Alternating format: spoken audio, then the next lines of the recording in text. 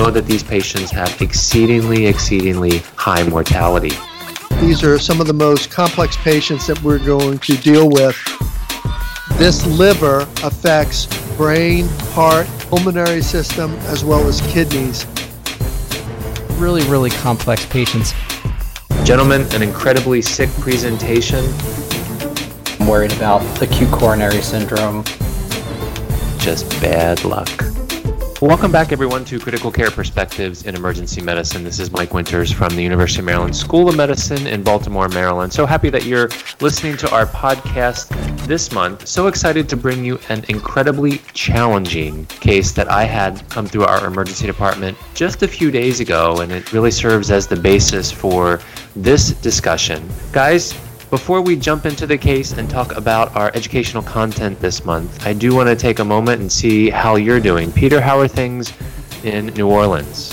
Well, we're incredibly fortunate, Mike. Thank you, guys. We've been dodging hurricanes on either side of us and getting through it. And I'm sorry for those people who didn't have the luxury of dodging them, so it makes it tough. Certainly a lot of weather and natural disasters hitting the Gulf of Mexico and all along the Texas, Louisiana, Florida coastline, just continuing to get battered by a variety of hurricanes and tropical storms. So we definitely are thinking of all of you down there. Rob, how are things out west on another natural disaster front? Yeah, the wildfires seem to be tempering a little bit. They're not quite as extensive as before, and the air has finally cleared up in Northern California. So happy to hear that. John, how are things north of Baltimore and Philly? Well, I think I can be happy with how things are going here. I do not have to contend with any natural disasters in Philadelphia. All right. Well, things are pretty good in Baltimore, and I think on the COVID front, we've hit some of our lowest numbers since the onset of the pandemic. We're down to less than 100 patients hospitalized across our entire Maryland system, which is the lowest it's been probably since mid-March. So we're keeping our fingers crossed that we continue to trend in positive direction, and hopefully all of you are seeing a little bit of a decrease in terms of your COVID numbers. Well, for this, we're not going to talk about COVID. However, this particular patient presented with COVID-like symptoms. So, guys, I'm going to present this case as it unfolded and ask what you would do in terms of this person coming into your emergency department, some key things that you would start to think about. And this patient came in about a week ago, and I was working one of the shifts with our medical director. And actually, it was one of those shifts where we did not have residents, so it was just those of us as faculty seeing and taking care of patients. And shortly after sign out, our triage nurse came up to me and said, Dr. Winters, I just put this guy in room 1. And his triage blood pressure was not so good. It was 70/40, and he was pretty tachycardic in the 150s, 160s. He's satting okay, but it doesn't look so good. So maybe you think you could go in there and check him out. And of course, I hopped right up, went into the room, and the first thing that I noticed when I walked into the room is just the degree of tachypnea this particular person had. And he's 40 years old. He's got no past medical history. And the history that I was able to elicit from him is that he had 3 days of kind of sweats and chills that began earlier in the week. That was followed by muscle aches. So he's had intense myalgias, arthralgias. He's had a little bit of nausea, vomiting, not so much in the way of diarrhea or constipation or other genitourinary symptoms, but he had developed progressive shortness of breath over the last 24 to 48 hours. And it was really that brought him into the emergency department, this progressive shortness of breath. No chest pain, chest tightness, maybe some vague abdominal discomfort, but didn't really admit to any known COVID-positive contacts, denied changes to smell or taste, but did report those subjective fevers. Now, vital sign-wise, as you recall, his triage vital blood pressure was 70/40, but when we repeated in the room, it actually was a little high. He was 170/100. He was tacking away. It was irregular rhythm in the 150s to 160s. He was truly breathing upper 30s, low 40s, but satting 98% on room air, and he did have an elevated temperature of 100.6 degrees Fahrenheit. Now, just the quick pertinence on his physical exam, his mucous membranes were pretty dry. No JVD. He was very tachypnic, but I actually didn't hear much in the way of breath sounds. I didn't hear rowels, rhonchi, no wheezes, but he was using accessory muscles. Cardiovascular was that tachycardic, irregular rhythm. Belly was unremarkable, fairly soft, non-tender, no rebound, no guarding, no masses, and really nothing on the skin subcutaneous exam, nothing on the extremity exam, and really neurologic exam was fairly non-focal, alert and oriented, able to provide me pretty clear and concise history of present illness. So John, let me turn to you first. We've got this guy with no medical history. He's got 3 days of progressive symptoms and clearly markedly abnormal vital signs, with probably the most obvious and the most concerning to me was just the degree of tachypnea. So what's going through your head at this point, standing at his bedside? Absolutely. So one of the things I teach the residents all the time, which I actually learned at University of Maryland, is this idea of a quick differential on the patient who is short of breath but has clear breath sounds. This isn't absent breath sounds, it's clear breath sounds. So right off the top of my head, I'm worried about acute coronary syndrome, pericardial tamponade, pulmonary embolism, and occasionally you'll catch an occult bleed or symptomatic anemia, but the one that's always forgotten is severe metabolic acidosis. So in my mind, in addition to starting to think of the diagnostic tests that I'll want to have ordered, I'll ask for at least an initial blood gas on this patient. A VBG is just fine, and certainly we'll have someone or I will walk over to grab the ultrasound to start performing a rush exam on this patient who's clearly in clinical shock. Outstanding point. So we did bring the ultrasound in. I took a quick look at his cardiac exam, and it was tachycardic but no pericardial effusion, fairly hyperdynamic in terms of the overall ejection fraction, but looked to be in perhaps new onset AFib from the monitor. Still hadn't gotten an EKG yet, but we did do a quick cardiac POCUS. And in terms of his evaluation, I'm hearing a few days of subjective fevers, chills, myalgias, the nausea, the vomiting, the shortness of breath, and his abnormal vital signs inclusive of his fever. I'm starting to think, well, this certainly could be COVID. But with that, we went ahead and pulled the trigger on our sepsis order set, which included the usual labs. So we're talking CBC, CMP, blood cultures, VBG, lactate, the usual chest x-ray, urinalysis, all that gets sent off. Started him on some fluid resuscitation, and Peter, within, I'd say 30 to 45 minutes, they overheaded me for the lab with a critical value, and actually it was two values. It was a pH of 6.88, and his lactate actually couldn't be measured. They simply reported it out as greater than 17. So does that change anything on your differential? Start to make you think of different things on the differential, perhaps additional information that you'd want to know?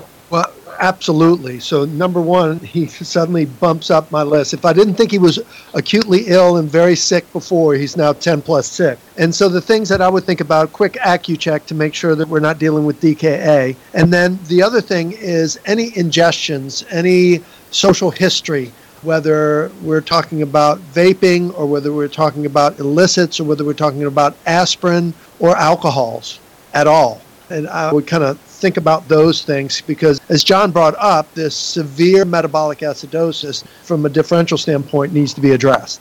Absolutely. Great questions, and we did ask him that. So in terms of glucose, a finger stick was checked. It was 110, so we weren't really in the DKA box.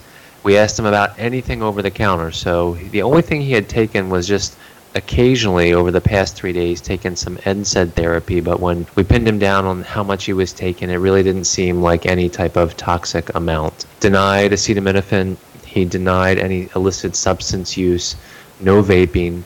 He did admit to an occasional drink, but certainly was not in an alcoholic ketoacidosis type of box or significant other ingestions. So that's where we were. Now, additional labs started to come back within the next, 30 to 45 minutes. He clearly had what we presumed to be acute kidney injury. No prior medical history. His BUN was about 50, creatinine 6, but his potassium was 4.5, so not hyperkalemic. And then started to get additional labs that kind of clued us in, hey, this is probably what we're dealing with. And the first clue of that was on a CMP, his total bili returned at 13. And just going back to the bedside to talk to him more, what initially I had misinterpreted as kind of just muddy type sclera, the closer I got, it seemed to be a little bit more scleral icterus. And after looking at that T-bili, it wasn't far after that his transaminases came back in the thousands. His AST was 6,000 or 7,000, his ALT was 10,000, and then some markers of hepatic synthetic function also came back markedly abnormal. So his INR was 9.5. So very early in his presentation, probably within the first 2 hours, it was starting to become much more clear that we were dealing with someone with actually acute and potentially fulminant hepatic failure with really no past medical history. And it was a fascinating case and a very challenging case in terms of his resuscitation. And that's what we're going to talk about during this podcast. And as many podcasts we've done throughout the years, luck would have it that a relatively recent publication in Critical Care Medicine this year on the management of patients with acute and acute on chronic liver failure was published. This was a few months ago, actually titled Guidelines for the Management of Adult Acute and Acute on Chronic Liver Failure in the ICU, Cardiovascular, Endocrine, Hematologic, Pulmonary, and Renal Considerations. So this was an updated guideline on a lot of those aspects of the critical care management of patients with acute liver failure. It's not that we don't see this too often, especially initially presenting through the emergency department. Now we may get these in transfer to the intensive care unit, but it's very infrequent, at least in my experience, to have someone in front of you truly with acute liver failure. And we know that these patients have exceedingly high mortality. Now, this particular article was really written as a guide for not only critical care physicians, but emergency physicians, any acute care practitioner who is working in the ICU or in the ED and potentially caring for critically ill patients who present with acute liver failure. And when we talk about acute liver failure, what we're really talking about and what the article defines is this is someone who has the occurrence of encephalopathy along with hepatic synthetic dysfunction within 26 weeks of the first onset of liver disease in someone really who has no preceding chronic liver disease. Now, 26 weeks seems like a long time. This particular patient really had only had symptoms for days before he presented with fulminant hepatic failure.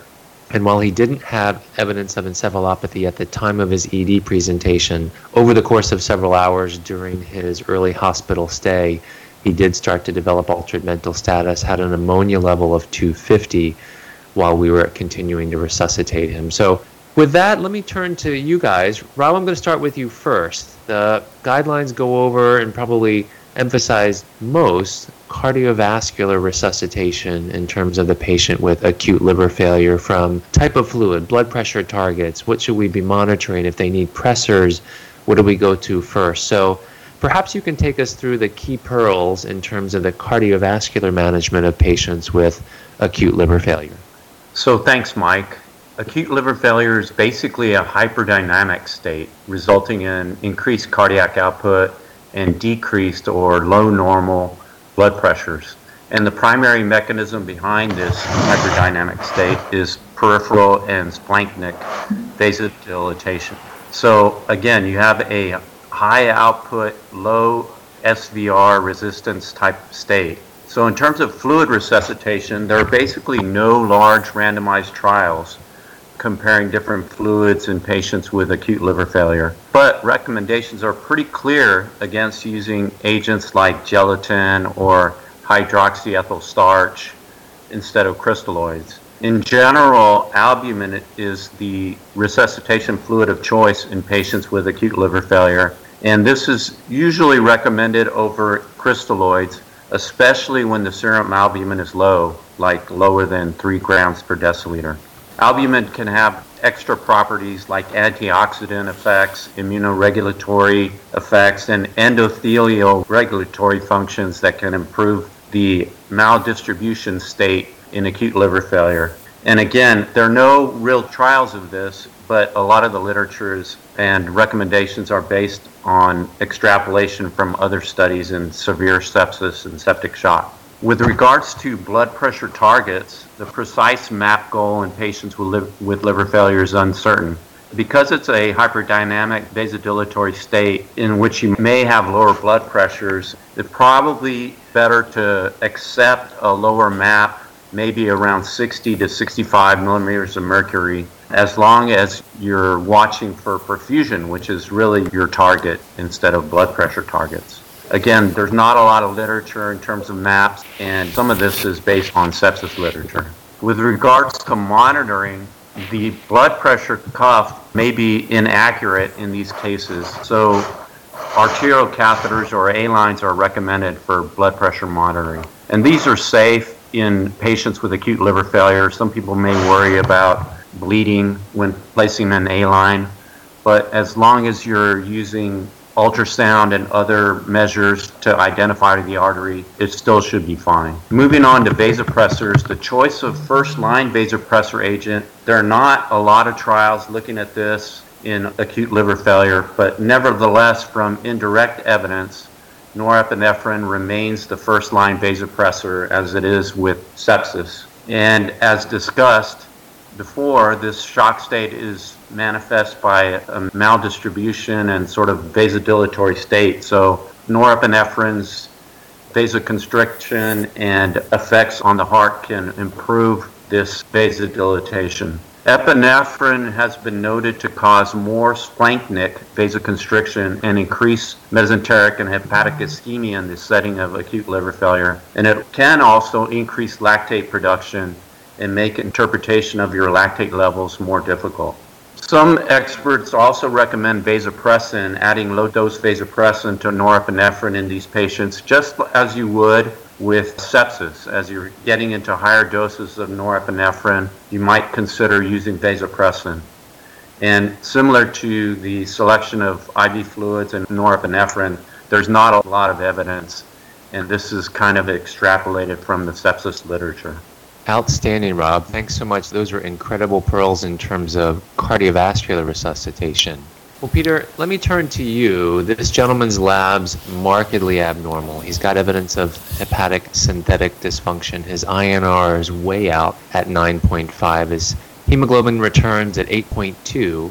His platelets are also abnormal in the setting of acute liver failure. So we start talking amongst ourselves, should I be giving him FFP? Should I be giving him blood? Should I be giving him platelets? That INR makes me concerned. It's right around 10. What's his bleeding risk? Take us through some hematology pearls in these patients. So these patients are tough to manage, Mike. And when we talk about the bleeding and thrombosis risk, we really should be following these folks, not just with the INR, but with viscoelastic testing. We're talking about TAG and ROTAM over INR, platelets and fibrinogen on critically ill patients with acute liver failure or acute on chronic liver failure. So again, you're going to push for the TAG and the ROTAM. Individual components often fail to consistently provide a true assessment of overall hemostatic function and their risk for bleeding.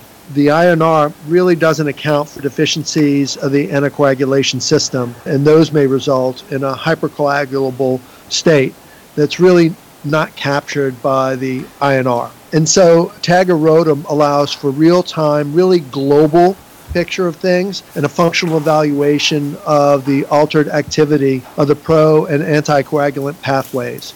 It tends to also identify platelet function, hyperfibrinolysis, and premature clot dissolution. So those are our go-to measures. When we talk about targeting hemoglobin, the suggestion is using a transfusion threshold that we're familiar with before, the 7 milligrams per deciliter for critically ill patients with acute liver failure. So again, the 7 and 21 rule is going to apply here as well. It's theorized that transfusion may actually play a role in worsening thrombosis, so we need to be cognizant of that. So we know that red blood cell transfusion has been shown to be an independent predictor of mortality following liver transplant. So that's something we need to keep in the forefront of our thinking. Endogenous EPO levels are already elevated in patients with cirrhosis and relate to the degree of portal hypertension. And then exogenous EPO induces thrombosis and platelet activity. So that's why we want to avoid that unnecessary transfusion. So bleeding risk for invasive procedures, something to think about. Again, the recommendation here is TAG or ROTAM over INR and platelet or fibrinogen in patients with acute liver failure undergoing any procedures. And that would include EGD. So bleeding rates are low for patients with cirrhosis or acute liver failure undergoing paracentesis, and that rate's 0 to 3%, and thoracentesis about 2%. And then bleeding does not correlate with platelet count or the INR. And so those are our traditional measures. We would grab the INR, look at the platelet count, then make some determinations based on those. We really shouldn't. We should be hanging our hat on TAG and ROTEM instead. Outstanding pearls. Now, I will fully admit we did not give this patient blood products to normalize that INR in the emergency department, but something I probably should have sent is those viscoelastic tests, whether it be TAG or ROTEM. It's not something I did, but certainly something I will do the next time that I'm confronted with this particular scenario in the ED. Well, John, I'm going to turn to you now. In terms of his ED course, I don't think any of us would be surprised that breathing 40, 42, and probably truly 45 breaths per minute. Someone can only go so long. And this is a super, super high risk intubation, given that his pH is already less than 7. He's maximally compensated. His CO2 on his BMP or CMP came back less than 5. Very, very high risk for peri-intubation cardiac arrest or peri-intubation cardiovascular collapse. We did manage to get him up to one of our intensive care units in preparation for other therapies that I'll allude to soon, but ended up intubating him once we got him into the ICU. And he did have a rocky peri-intubation course, but did not have a peri-intubation cardiac arrest, thankfully. Now, with him, in this setting of acute liver failure, now we need to set the ventilator, think about other therapies, take us through a few pulmonary pearls that these updated guidelines talk about in the management of these patients. Yeah, absolutely, Mike. So a couple of things, even leading in, as you said, this is a high-risk intubation, and definitely some things to think about if you are faced with that is some of the strategies which we've talked about before. Head-up intubation is definitely something to consider. Even consider RSIing through a non-invasive ventilation to preserve ventilation so that the acidosis doesn't get worse.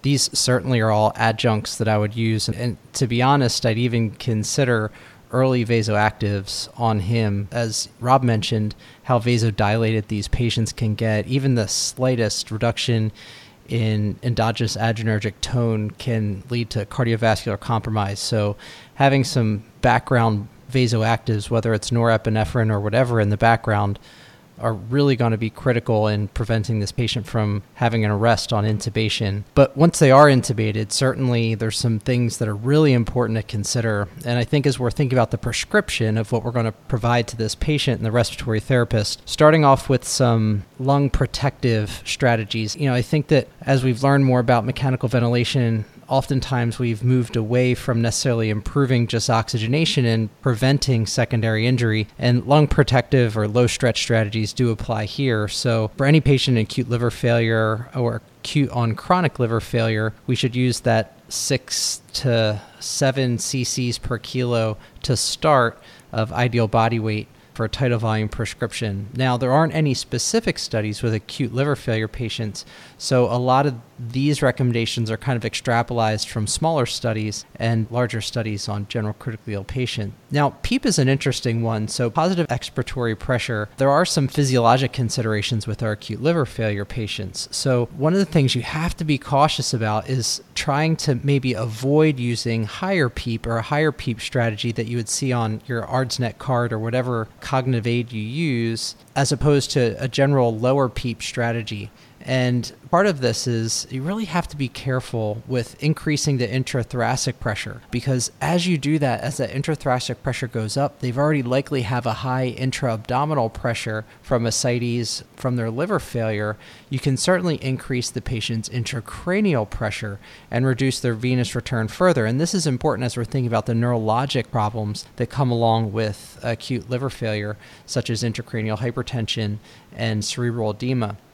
So similar to the tidal volume recommendation, there really aren't any specific studies on the ideal PEEP in patients with acute liver failure, but there are some general recommendations based on the understood physiology and studies on larger groups. Now, there are also some important considerations in terms of disease-specific problems you may encounter. So pulmonary hypertension, particularly portopulmonary hypertension, is a well-known and serious pulmonary vascular complication that can result from portal disease. And it's defined as the presence of pulmonary arterial hypertension that evolves over time because of portal hypertension. And it's included in that Group 1 classification of pulmonary hypertension, that PAH classification. So portopulmonary hypertension occurs in anywhere between 5 and 8% of liver transplant candidates. So these are people with pretty advanced disease. And most of these patients are excluded from many of the randomized control trials of pulmonary arterial hypertension. So the application of PAH-specific therapies on these patients is really extrapolated from the broader pulmonary arterial hypertension literature. But with that being said, prostacyclin analogs have been shown to improve the hemodynamics in portopulmonary hypertension. And this can be medications such as the endothelin receptor antagonists, which improve hemodynamics and haven't really been found to have any significant toxicity. So I think the ones that we're probably most familiar with would be your inhaled epoprostenol. Now, the suggested treatment threshold for patients with portopulmonary hypertension are approved when the pulmonary arterial pressure is greater than 35. Now, this isn't something that you're going to have readily available to you in the emergency department. It's not like we're floating swans anymore, but certainly if there's evidence of RV dilation or RV strain when you're doing your echo, I'd probably consider adding on inhaled pulmonary vasodilator to treat the patient for suspected pulmonary hypertension early on, especially if you're having problems with severe hypoxemia. And that brings us to our next group of patients, which are those severely hypoxemic patients with hepatopulmonary syndrome. So hepatopulmonary syndrome is essentially characterized by the dilatation of the pulmonary precapillary and capillary vessels that result in severe hypoxemia due to VQ mismatch, and later can actually develop into intrapulmonary shunt physiology, which you can, interesting enough, you can diagnose potentially at the bedside with your bedside ultrasound. So loss of hypoxic vasoconstriction occurs in about 30% of cirrhotics that leads to loss of pulmonary vascular tone. So this is a localized vasodilation, as well as some gravitational changes that develop platypnea and orthodoxia. So severe hypoxemia actually occurs in a good amount. So this is anywhere between 5 and 20% of patients with hepatopulmonary syndrome early on within the first 24 hours after transplant. And it has a pretty high mortality. And this is just because this hypoxemia is so refractory that it's really difficult to treat. And oftentimes the recommendations are really just supportive care with supplemental O2, and transplant's really the only proven therapy with any long-term benefit. Now, with that being said, especially if you have that patient in front of you who's sat in the 80s despite 100% FiO2, what you can actually do is a quick bubble study. And if you take a 10 cc saline syringe and empty out just a little bit, less than a cc, even half or a quarter of a cc, shake it up really well, and you put it into a proximal vein, what you'll notice is if you put your ultrasound over the heart and inject the microbubbles in, you'll see a filling into the RV, but then within 6 beats. And so it's not right away. Right away, if you see it in single beat, that's an intracardiac shunt. But if you get 5-6 beats into that cardiac cycle and you see the LV fill up with microbubbles, what you've diagnosed is hepatopulmonary syndrome, and particularly a intrapulmonary shunt. And that's why your patient's so hypoxic. And you may be able to tolerate a little bit of a lower SAT as a result of that. Now, if this isn't the case, but your patient's hypoxic, you really have to think of some of the other complications that come along with liver failure, which include, I think, the one we're most familiar with, which is ascites. And ascites can exist within the abdomen, but it can also travel up through the diaphragm into the pleural space, and this is a hepatic hydrothorax. So about 5% of patients with cirrhosis will go on to develop hepatic hydrothorax. And the general management is really aimed at reducing the pleural effusion with salt restriction and diuretic. It's not something that's amenable to chest tubes because they'll just continue to drain. In recurrent effusions, the best studied treatments is TIP, so that's to reduce the portal venous pressure, with a complete response in about 50 to 60% of patients, and maybe about 20% have a partial response. And again, traditionally chest tubes were considered a relative contraindication due to the fear of infection, leak, excessive fluids, but occasionally you might consider it temporarily. But again, this is not something that stays in, because unless that liver is transplanted or the ascites resolves, the patient's always going to have that fluid in their thoracic space. Infection rates can range anywhere from 0 to 30%. So this is the hepatic hydrothorax that leads to a spontaneous bacterial empyema. Volume and electrolyte losses have been reported, but only in case reports, and approximately 50% of patients do achieve spontaneous pleurodesis. For those that don't achieve pleurodesis on their own, tube thoracostomy may be considered if there's a contraindication to TIPS. So this is the rare circumstance where TIPS is not indicated, and this is generally used as a bridge to liver transplant. John, that was outstanding. You've covered a lot of ground there, from tidal volumes to PEEP. I think that was a key pearl in terms of high PEEP, venous return, increasing intracranial pressure, and then some conditions that we're not really familiar with seeing and don't see them that often. So portopulmonary hypertension, hepatopulmonary syndrome, and then hepatic hydrothorax. Great pearls in review.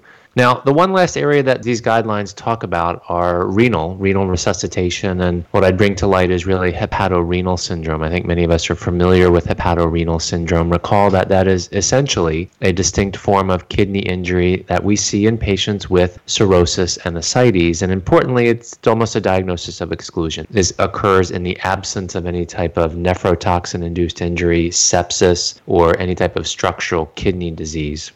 And in essence, hepatorenal syndrome is widely considered a form of prerenal dysfunction that is characterized by severe intrarenal vasoconstriction, while, as Rob talked about in the cardiovascular section, in the setting of overall global vasodilatation. Recall that hepatorenal syndrome typically is in two types. I do think there's a third, but we commonly talk about just type 1 and type 2. And this gentleman, recall he had a BUN of 50s and a creatinine of 6.0. And that type 1 hepatorenal syndrome is really that acute severe decompensation of acute kidney injury. It's really hard to say whether he had that presenting or if this acute kidney injury, this new kidney injury that we presume he had, was in the setting of several other things going on. So with that, as his case unfolded, we were able to get him up to the ICU. We placed additional lines. We started him actually on CRRT for renal support. He did unfortunately have that worsening mental status, was becoming encephalopathic, was intubated successfully, and placed on mechanical ventilation. And yet another shout out to bedside ultrasound. We evaluated his optic nerve diameters, noted that they were increased in size, and he received hyperosmolar therapy as a result of that. And really by the end of the day, when he walked into the emergency department with those symptoms, those abnormal vital signs, before the sun set on that day, he was listed as a status 1 on our liver transplant list. And when I returned over the weekend, I was happy to see that he was in the operating room having received a donor, and he was in the process of receiving an emergent liver transplant. So, gentlemen, an incredibly sick presentation, certainly someone that I will remember for quite some time in terms of his presentation. Peter, any thoughts on this particular scenario, acute liver failure? Any final pearls?